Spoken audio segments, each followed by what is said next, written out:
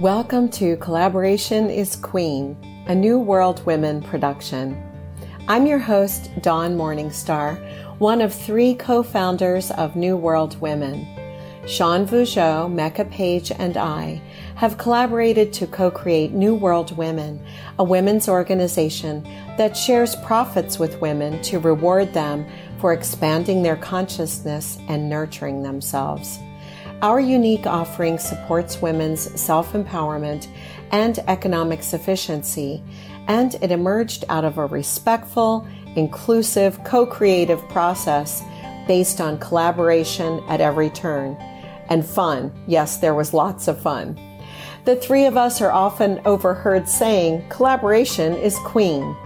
We invite you to welcome more collaboration into your life, knowing that you don't have to do it alone, whatever it is for you. Dust off your crown and enjoy. And always remember, collaboration is queen.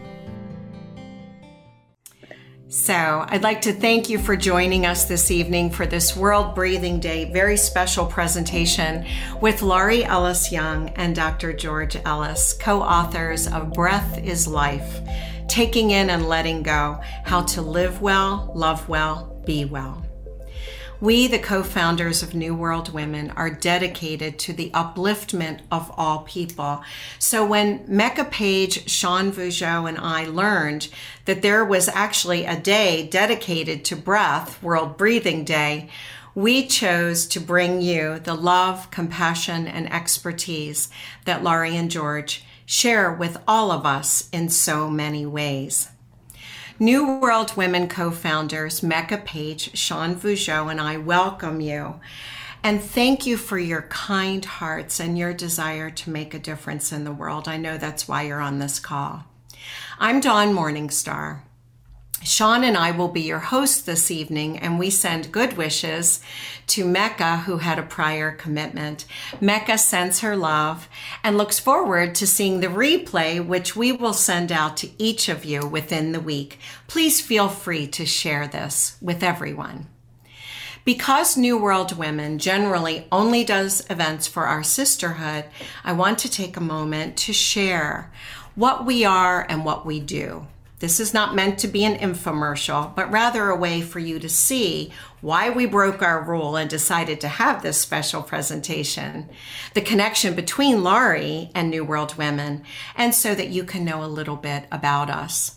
New World Women is a unique, leading-edge international sisterhood of women who learn together, stay inspired, and receive monetary rewards for practicing self-care, for learning new ways to live and be inspired, for helping others, and for making the world better for all. There's no other model like the one New World Women has created, and we look forward to our big launch later this spring. So far, we have over 70 founding mothers and more than 25 teachers from all over the globe. We lovingly call our teachers luminaries. We do this because their teaching and inspiration brings light to women who seek to live self-empowered, abundant lives themselves and to positively impact the lives of their loved ones, and for women who wish to be of service to humanity. When women do better, so does everyone around them. We invite you to visit our website, newworldwomen.com, if you'd like to learn more. One of our extraordinary luminary teachers is Laurie Ellis Young. It just made sense for her to teach her wide array of breathing techniques to our members. We couldn't imagine, not even imagine, launching without our dear Laurie on our team. Thank you, Laurie, for joining New World Women as a luminary founding mother. Thank you. When we decided to honor World Breathing Day, we were also very committed to showing compassion for our brothers and sisters in Ukraine, the trauma that they are experiencing, and unwinding some ideas about the role that breath plays in healing trauma. For those who are experiencing the trauma and for those of us who are empathetic to the trauma that others are having. Of course, there are no two finer examples of people who are aware of trauma, have done and continue to do their part to heal it than Laurie and George. In this 60-minute Zoom, we will learn a little bit about Laurie and George's life in Ukraine, some stories of their relationships with Ukrainian people and people around the world that they've helped. We are also going to benefit from learning a breathing technique so that all of us can deal with stress, anxiety, and trauma in our own lives. We'll also share 12 things you can do right now to show your love and your support for Ukraine. When each of us does better, we can be of greater service in the world. And because we are one, we hear that all the time, we are one, we are one. If we really believe that, then we must know that whatever we do, however we personally create and experience peace, that adds to the peace of our world. So let's take a moment of silence for the people of Ukraine and breathe together, feeling what we feel, and then allowing peace to wash over us. I will light a candle in honor of our brothers and sisters in Ukraine.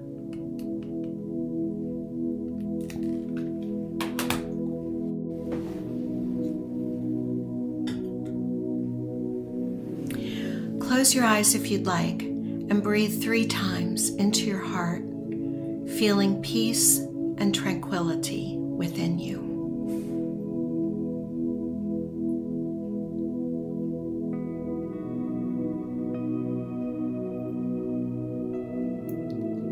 Feel yourself settling down and see your tranquility spreading far and wide. We are one. We are peace. We are love. Now, please open your eyes and you will see those who care and are changing the world for good, just like you are.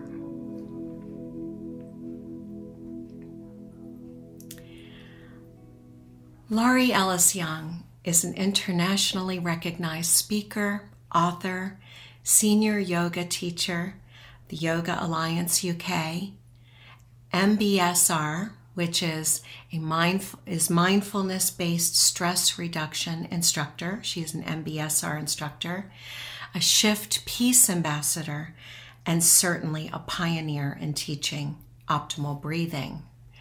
Dr. George T. Ellis is a licensed clinical psychologist with over 40 years of experience in conflict resolution, stress management, trauma, cross-cultural psychotherapy, neuropsychology, and MBSR training. Laurie and George have lived and worked throughout Latin America, the US, Europe, Asia, Africa, and the Middle East, experiencing how vital knowledge of breath can transform and empower individuals, groups, organizations, and systems. As a way of honoring trees are the lungs of the planet, for over 20 years, Laurie and George developed a reforestation project in Guatemala.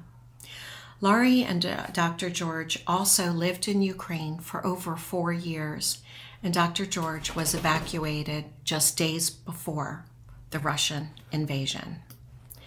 Welcome, Laurie and George. We're so happy that you're here. You can go ahead and unmute yourselves. And okay, down at the bottom, Sean, would you like to unmute them? There we go. Whoops, they're muted again. How's that? But not for long, not for long. We will not be silenced. Beautiful, beautiful. Welcome, welcome, welcome. We're so glad that you're here with us. And I know everyone is very interested to hear the perspectives that you have to share. So I'd like to start off by asking the two of you to share a few qualities of the people of Ukraine that you most admired when you lived there. Well, after 4.5 years and working very closely with both internationals and local nationals in a professional capacity, there were a couple for me that were really striking. One was just a real passion to serve, a passion to serve their own country, a passion to be good to their own country. Many of the people that I did that were actually working for the organization I worked for were themselves refugees from the Donbass region. And the compassion was just, it was really quite touching and really quite powerful. And particularly when many of them faced some pretty traumatic issues. So for me, work ethic, compassion, and love of country were really powerful. Beautiful. How about you, Laurie? Yeah, I agree with everything that he said. And I'll also say that they just had a fierce pride and love in their country that from the first day that I would meet someone, that was evident. And in Ukraine, this was evident, but especially now that, after the war, is people's resiliency, their ability to hold the darkness, the heaviness of the situation that they are in, that is, really almost unfathomable, and yet also hold hope. Wow, beautiful. Yeah. Beautiful. Qualities to be admired in everyone. Beautiful. Wow. Glad that you got to witness that and know the people. So, you did trainings for the Organization for Security and Cooperation in Europe, the OSCE, with many nationalities, not only Ukrainians. And you trained people in many different roles, from clerical staff, former military and police, just to name a few. Yes. How were you able to get people who were not open to working with their breath in the beginning? How did you get them on board? What did you do? Great question, frankly. But let me back it up just a little bit to give people a little bit of a context regarding OSCE, because probably nobody on here really even knows what that is. OSCE stands for Organization for Security Cooperation in Europe, Special Monitoring Mission to Ukraine. OSCE's inception was about 1975. It evolved out of the Cold War era. Its job was to utilize dialogue between states, 57 member states, to support stability, peace, economic growth, and to offer dialogue as a means of resolving conflict rather than war. 57 member states are part of OSCE, including Belarus, and Russia. It is a consensus-based organization, which means at the General Assembly, think of OSCE as, often it's referred to as the little brother or the little sister of the UN. It's located in Vienna, and the General Assembly has 57 ambassadors from each of those countries. It's consensus-based, meaning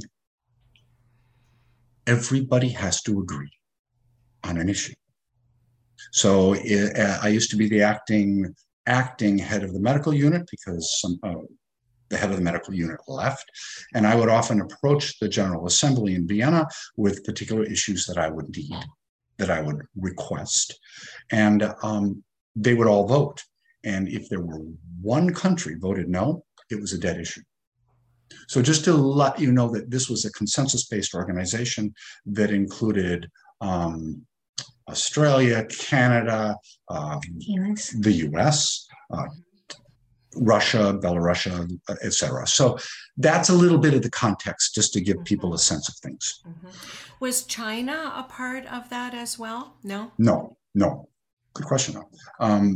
But Tajikistan was, there was a number of countries that are part of it.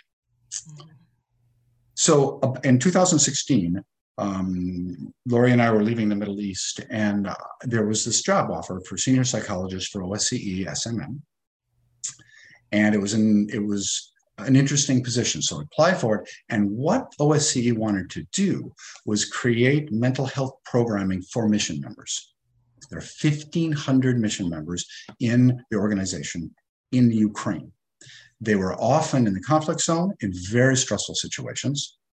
When we were there, many times mortar rounds would drop, and going to bed, the windows would be shaking. People would see death. You would see children dead.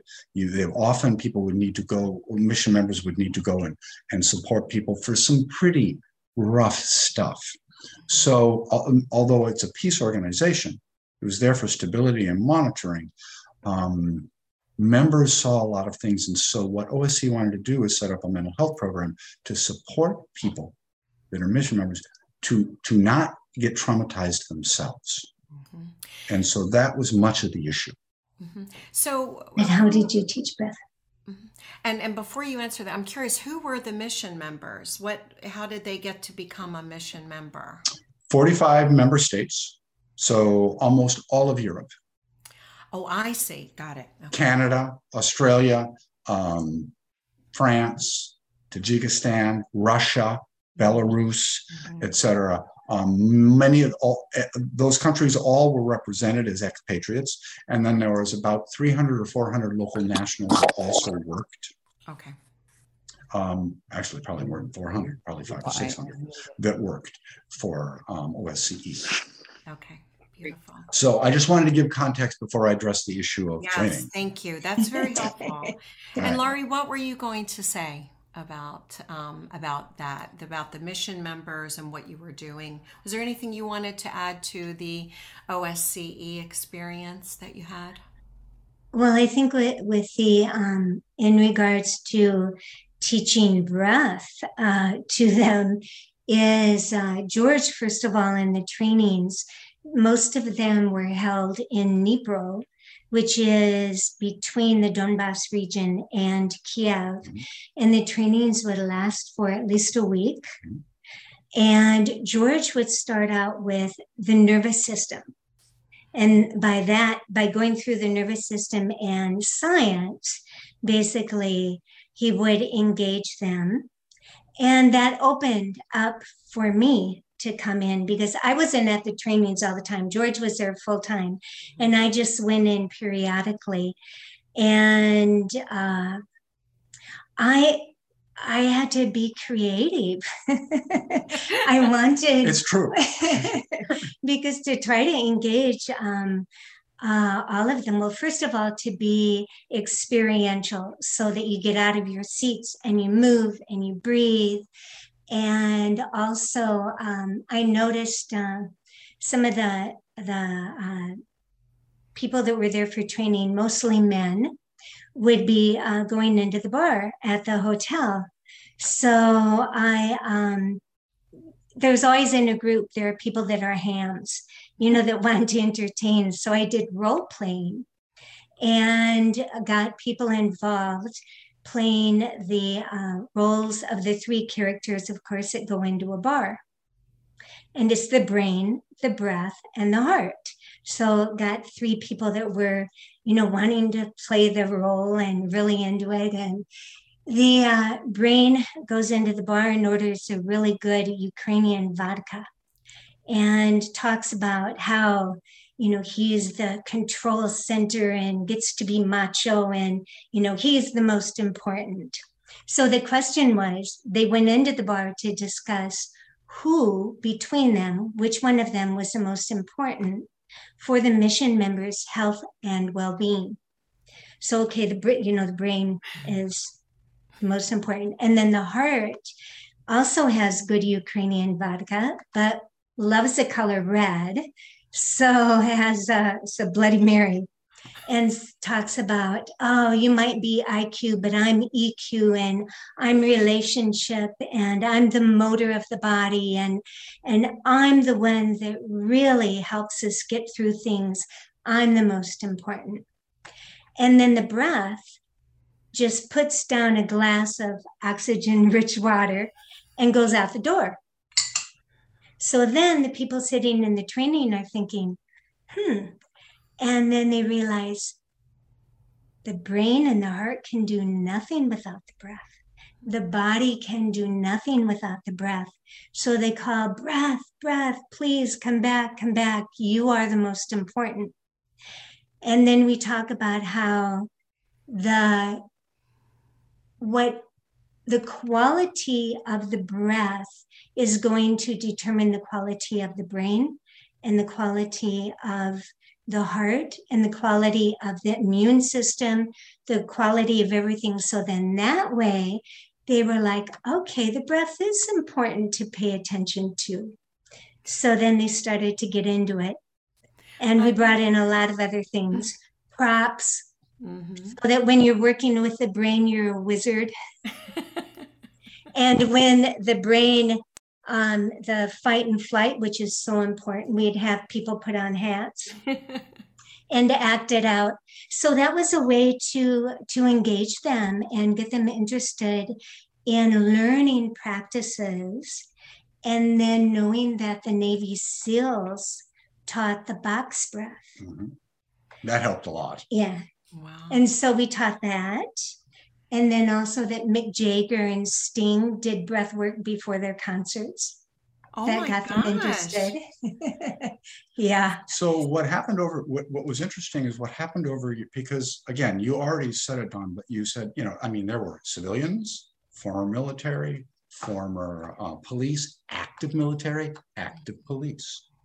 So you have a wide range of groups trying to work with each to develop a culture of breath, which again is about managing the nervous system. It took a while, but after about 3 years, it had gone. It really mattered. People were open to it completely, were participating fully, and there wasn't the resistance there was the first year. I love that.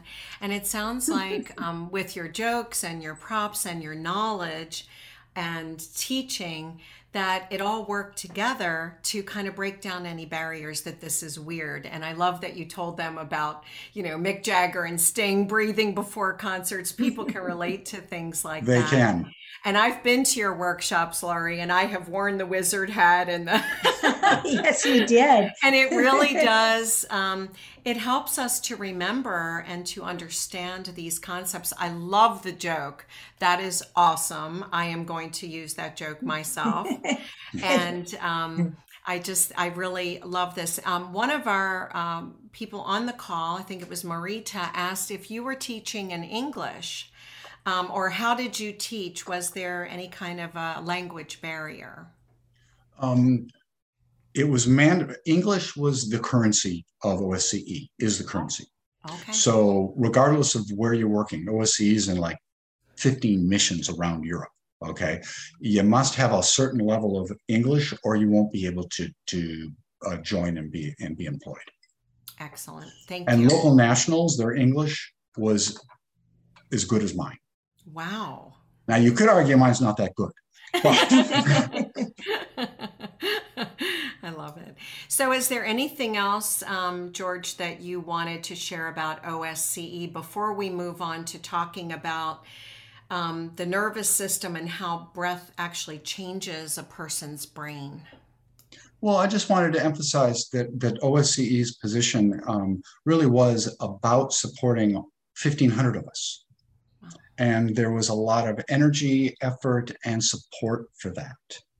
Yes. And because the issue really was many people, we were facing really potentially traumatic issues. Yes. And so that was pretty good for an international organization. That's pretty impressive.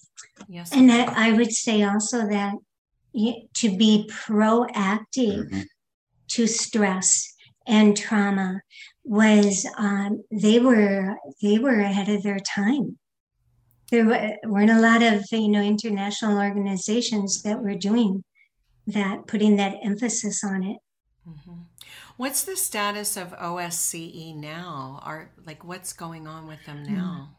Well, because Russia and Belarus are part of the 57 member states, the mandate has been terminated. So OSCE is completing its business. It's completely withdrawn.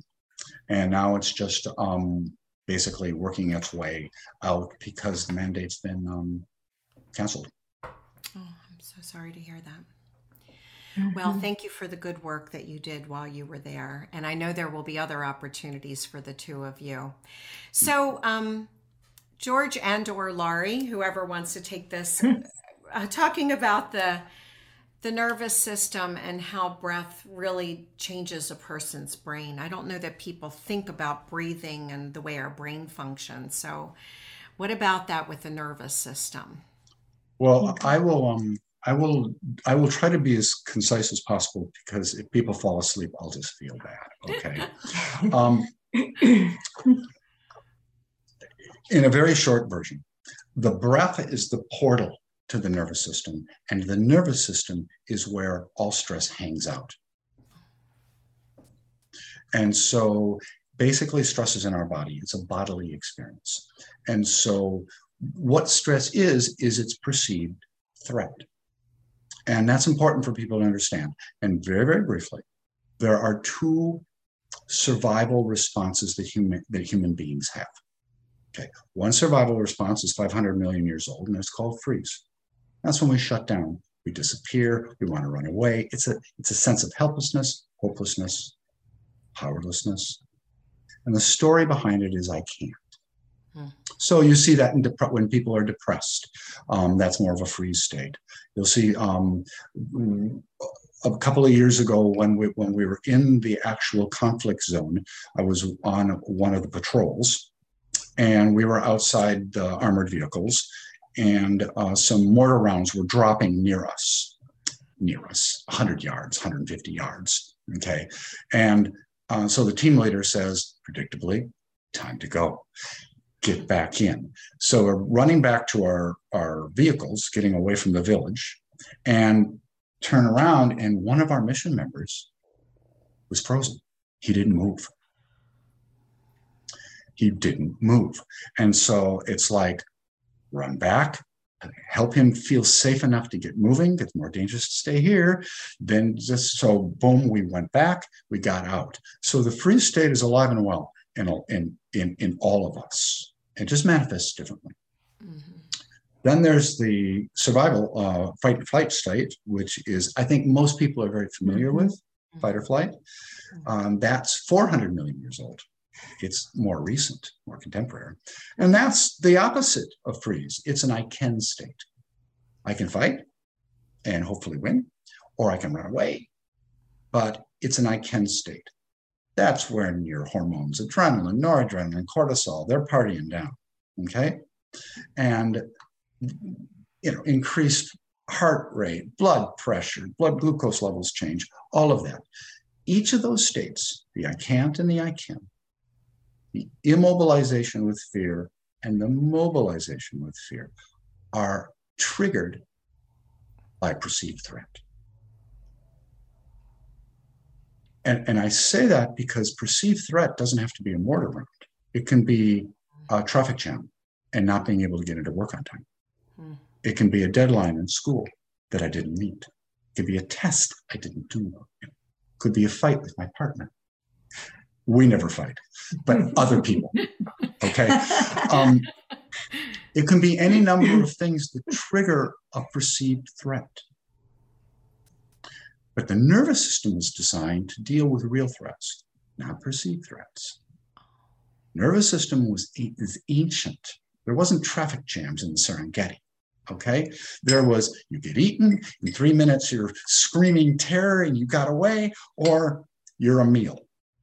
There wasn't any, worrying about finances, dating, how's that going? What are my existential issues? None of that was happening. You were either alive or you were dead. Now, our nervous systems aren't prepared to manage the stressors that every one of us here face every day. There's a more recent, it's not a survival response in the sense of a threat, but about 200 million years ago, when mammals evolved, we needed to not be reptiles and just walk away from our young. Okay, we actually had to take care of them. All right. So as a result, evolution had to figure out a way of keeping us engaged, and hormones like oxytocin and other things were evolved, and we actually care for our young, hopefully, mostly. some people. So as a result, social engagement was the third state. And that's where we are feeling safe. This is where empathy, compassion, connection to self and others flourishes. So when there's a conflict between couples and I'm working with a couple, I need to move them out of a survival state. Because in a survival state, you're seeing threat and there's an enemy. So if you're in an argument with your partner's suddenly the enemy. It's not a state where you resolve conflict. So moving to social engagement is where we can resolve issues. It's also where we feel safe.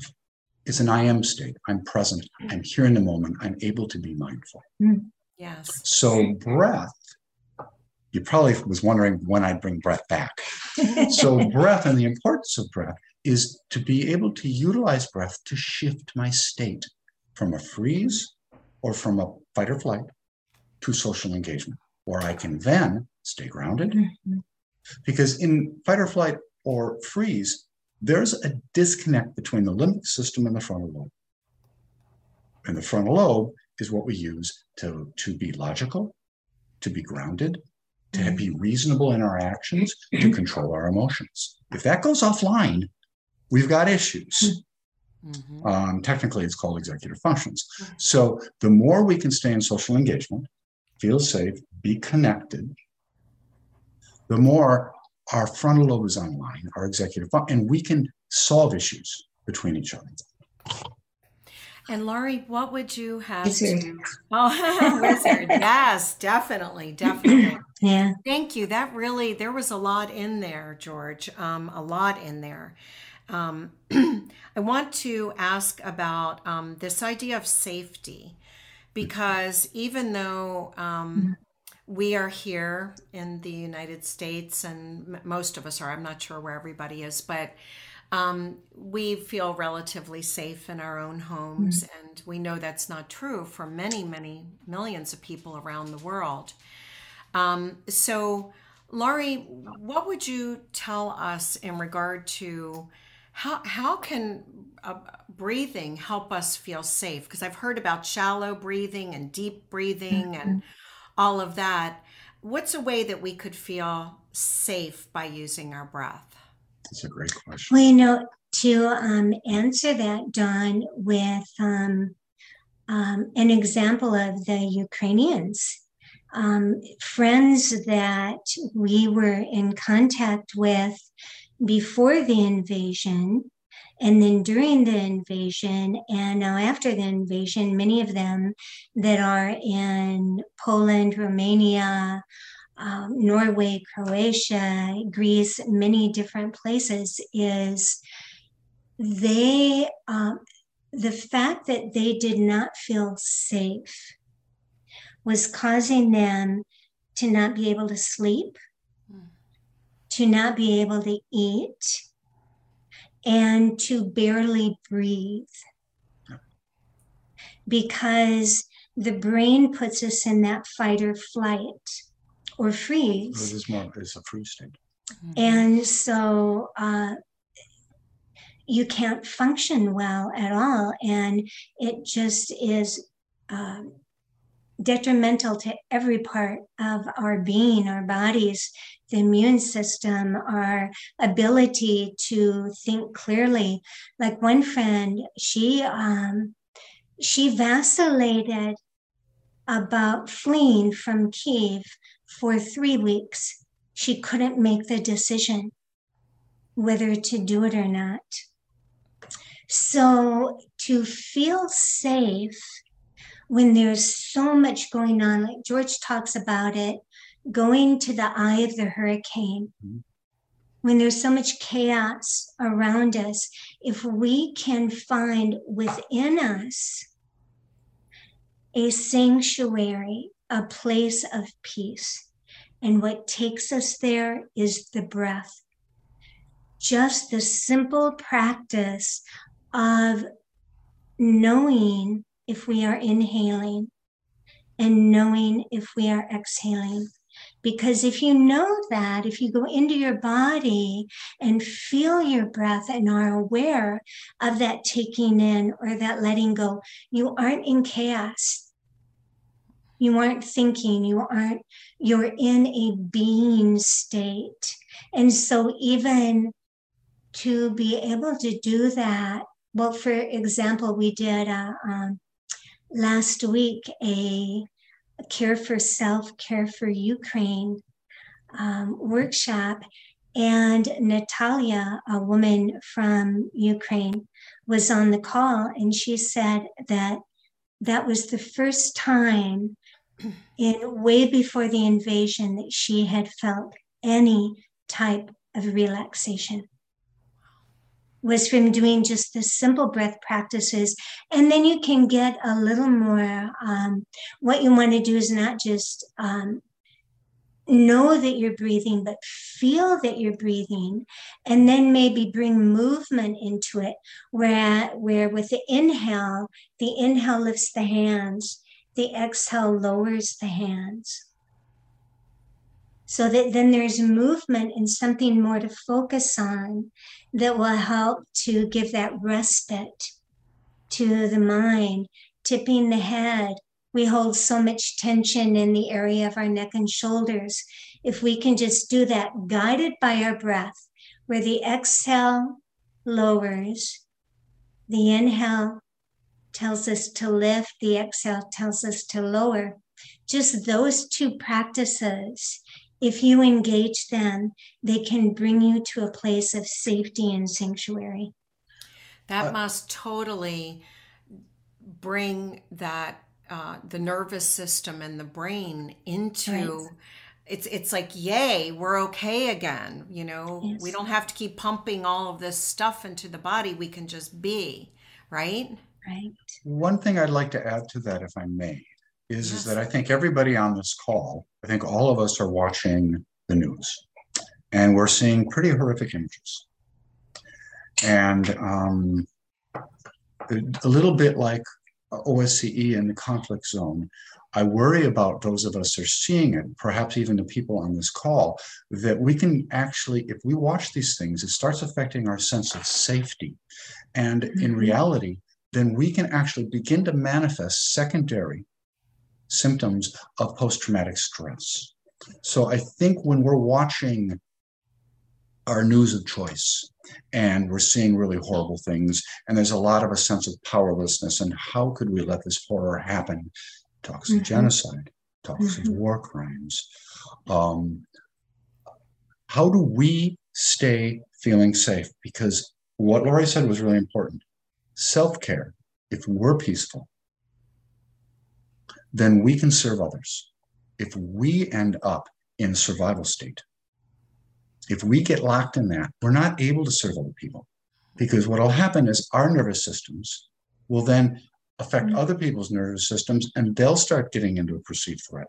So the more we can be peace in the eye of the storm, so to keep light and darkness together. I just wanted to put that out there, because as we're watching really horrible stuff, I know people that are starting to have nightmares about Russians blowing up their house. Okay, I wasn't going to say that. All right, but my point is that it's not just a few people.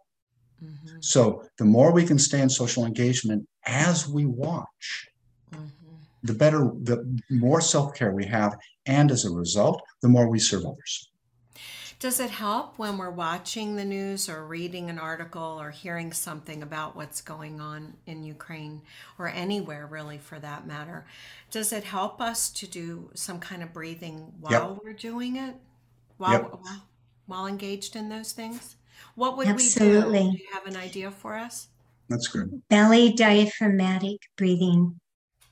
Okay. Absolutely. Because, you know, when we're in freeze, a lot of times we stop breathing, or when we're in fight or flight, is we're breathing very shallowly in our upper chest.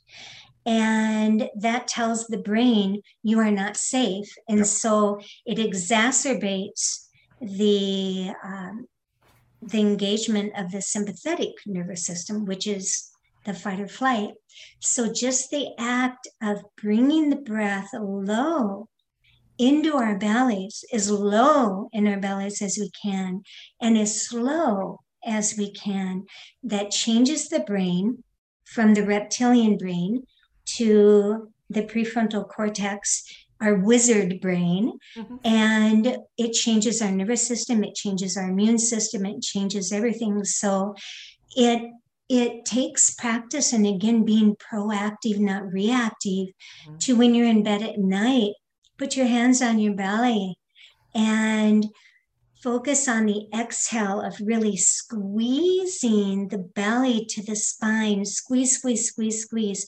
And then allow the inhale to be a relaxed expansion. And even go out a little more to really get it in the belly. The best thing to breathe in the belly is to laugh. You know, great belly laughter. But when you're seeing images like what we have been seeing, you don't feel like laughing. So it has to be more of a conscious connection with your diaphragm, with your belly. Physiologically, you cannot be in a state of full-on panic if you are breathing in the belly.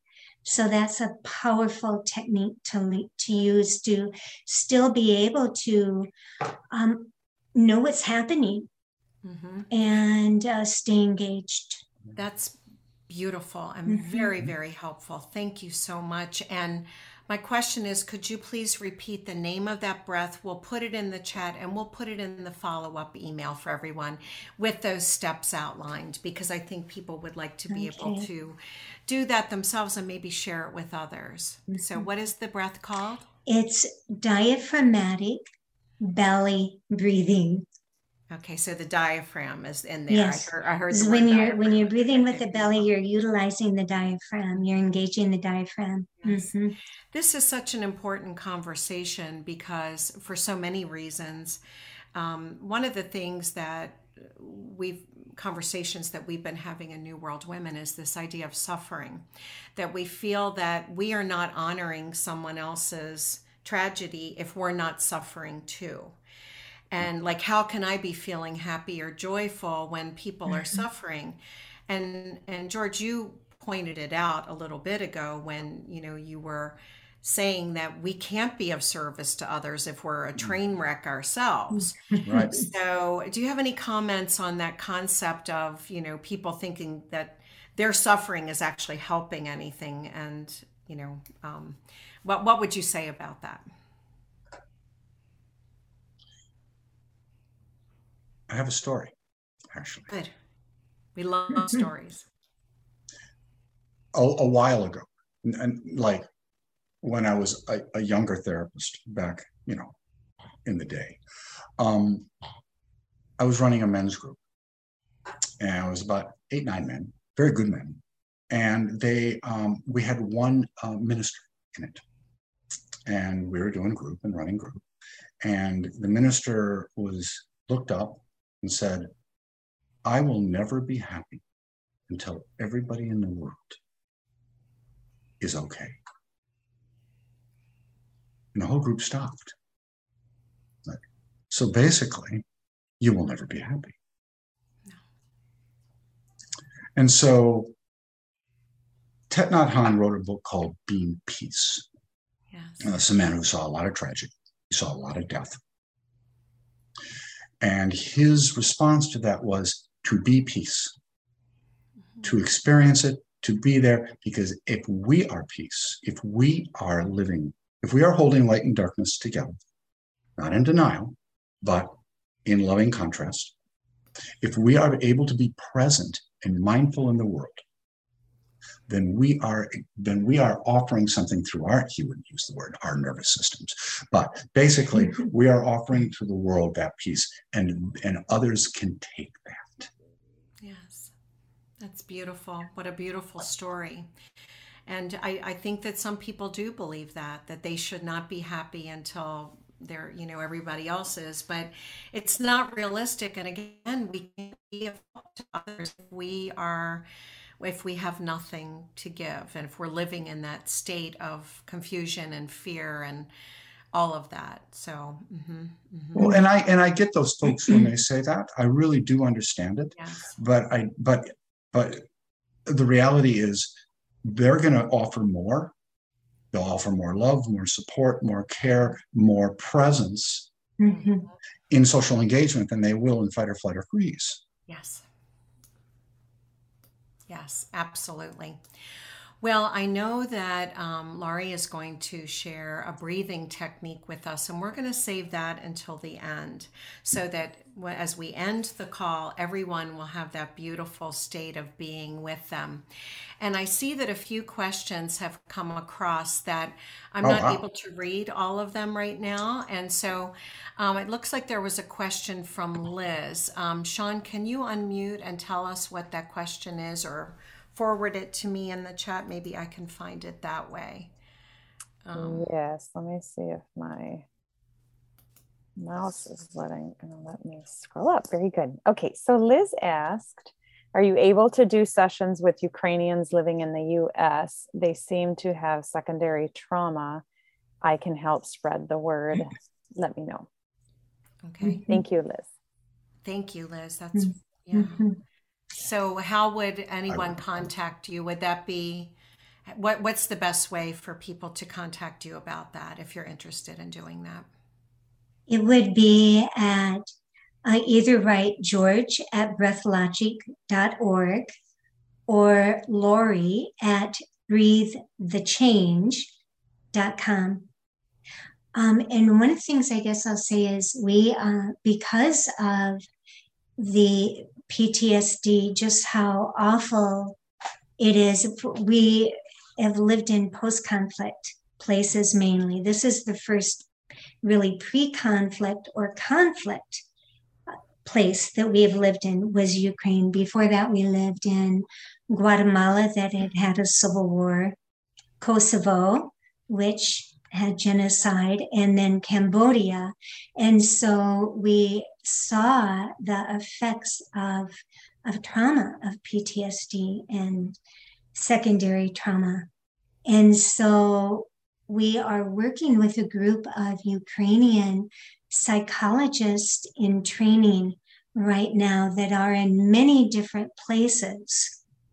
And they will then go and work with refugees that are in the different countries that they are in, or online. So this is something that we really want to do. Yes. Is I mean, it's we feel impassioned by that work, and so whether the Ukrainians in the States would want to do work with us, or whether they would want to have Ukrainian psychologists work with them, you know, we want to. Yes, very, very, very profoundly important. And this might be a good time to bring up the 50 and 50s, and I'll tell you why. So you both have committed to doing 50 talks in 50 weeks, and we just call it for shorthand 50 and 50. And so for someone who might be interested in learning more about how they could support this project that you just mentioned, would you talk to a group about that? And that could be one of your 50 and 50s, and then would people contact you the same way to be able to do that? So these are talks that you do to educate people, to spread the word, and so on. Anything that you'd like to say about those 50 and 50s? Like, is there a certain number of people? Is there a charge for it? Or are you just really trying to get the message out there now and get your book out there too, which is extraordinary. I put it back there, but usually I've got it like really close to me. It is excellent. So what about those 50 and 50s, and in particular talking about the psychologists that you're wanting to train in these trauma techniques?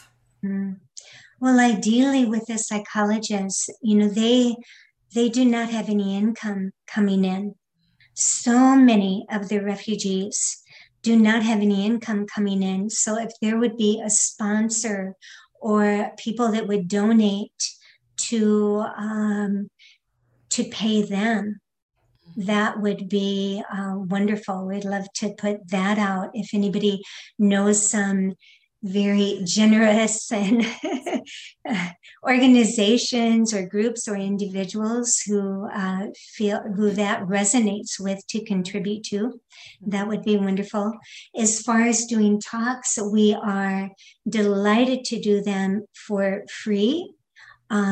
We also would be delighted to do them for funding for the work that we are doing ourselves, or also we, with Breathologic, the nonprofit that I am co-founder with Nancy Chapman, I believe she's on the call. Yes. We found a donor who is matching a donation that we have done some fundraising for. So want to share that. The book is, we wrote actually most of the book while we were living in Ukraine. Yep. So it's a course on breath literacy, yes, on understanding the why of the importance of breathing the best that you can breathe optimally. Oh, somebody's holding it up. Debbie, thank you. and the taking in and the letting go, the power of the taking in and the letting go, you know, the extraordinary power that we have in our ordinary breath. So we feel it's a gift to many people and the world that we can offer. So we would love to help share that more. Absolutely. Well, the invitation then for everyone on this call and everyone that you know is help get this message out there with Laurie and George. Buy the book. It's excellent, and it helps them to keep the word getting out there, because breath is a simple thing. It's a very simple thing, but we need to know how to do it and why it works and all of that. And all of that and so much more is in this book. And so what's the best way for people to get the book? To go to the breathologic.org website.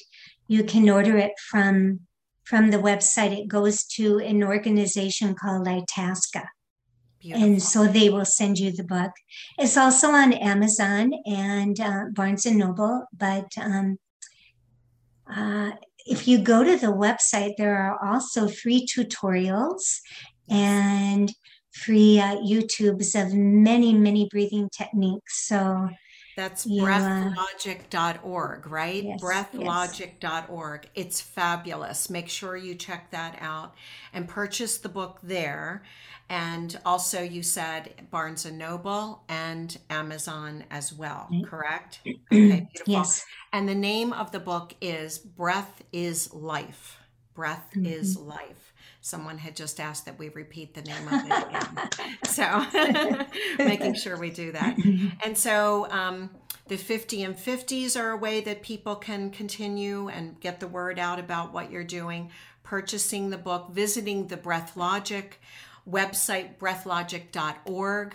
Website is just so many great tutorials on there and a whole team of people who are doing amazing things around breath.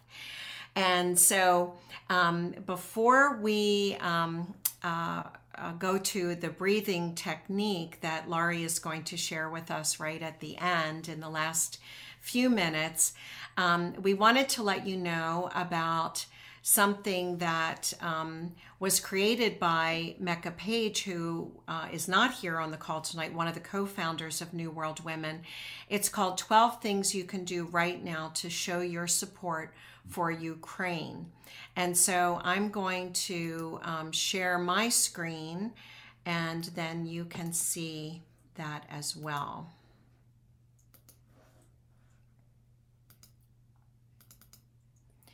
So we have a few slides. And this first slide here, you will find this on the breathologic.org website. It's really lovely. And it goes a little deeper into what we talked about, how your own inner peace helps create world peace. And then, of course, here's a picture of the book. And you can get your copy, as we said, on Breathe the Change, BreathLogic. Actually, that's breathlogic.org, not .com. So let's make sure we have that right, breathlogic.org. And then here are the 12 things that you can do right now to show your support for Ukraine. We'll make that one the bigger one. Let's see. I will bring it up. It's probably really hard for you to see, but don't worry, because you are going to receive this in your follow-up email. So very quickly, breathe and pray for your own internal peace. Donate to organizations that provide aid to Ukraine and her refugees. Support public radio and other truthful journalism organizations. Sign online petitions for peace. In organizations like Avaz.org, help spread truth about the war to counter the pro-war propaganda. Have compassion for Russian people who do not support this war. Feel and honor your emotions and let them go. You cannot help others when you are in a stressful state. And then there are several more. So you will receive a copy of this. So in these last few minutes that we have, before you share your technique with us, Laurie, I'm wondering, are there any last words from the two of you? And by the way, I believe the two of you said that you would stay on for a few minutes after our official end for anyone who would like to talk. So any final words, and then Laurie, you can go right into your breathing technique that you have for us. Well, I just wanted to say thank you to everybody. It's wonderful to just have a talk with people who feel caring, who are really interested in the topic, whether it's breath or Ukraine or both. I just wanted to say thanks for being with us. Really appreciate it. I echo what George said, and I also want to say with World Breathing Day, I love props. I actually bought this in Dnipro in Ukraine, where we did the training. And I want to say that when we work with our breath, we work with our hearts. It is an anatomical given. Our lungs embrace our hearts. So it's a physical and an energetic that we, when we breathe, we work with our hearts. And I just want to say one thing with BreathLogic also, we are offering now 10 minutes at noon Central Daylight Time, free breathing together. So just go to the website and you will find the link. You don't need to register anything. Just show up. It's going to be a daily thing as long as we need to deal with secondary trauma. So the breathing that I want to share is, again, caring for self, caring for Ukraine, caring for the world, and it's to become comfortable how you're sitting, grounded, relaxed, a gentle smile to your face to tell your brain that you're safe. And just bring your hands out wherever it feels comfortable. Open it so it's like an opening of the heart and the lungs. Feel that. And to just breathe, noticing how the lungs truly do embrace the heart. With your next inhale, bring your hands into your heart, breathing in peace. The exhale, breathe out a wish for peace, for Ukraine, for the world.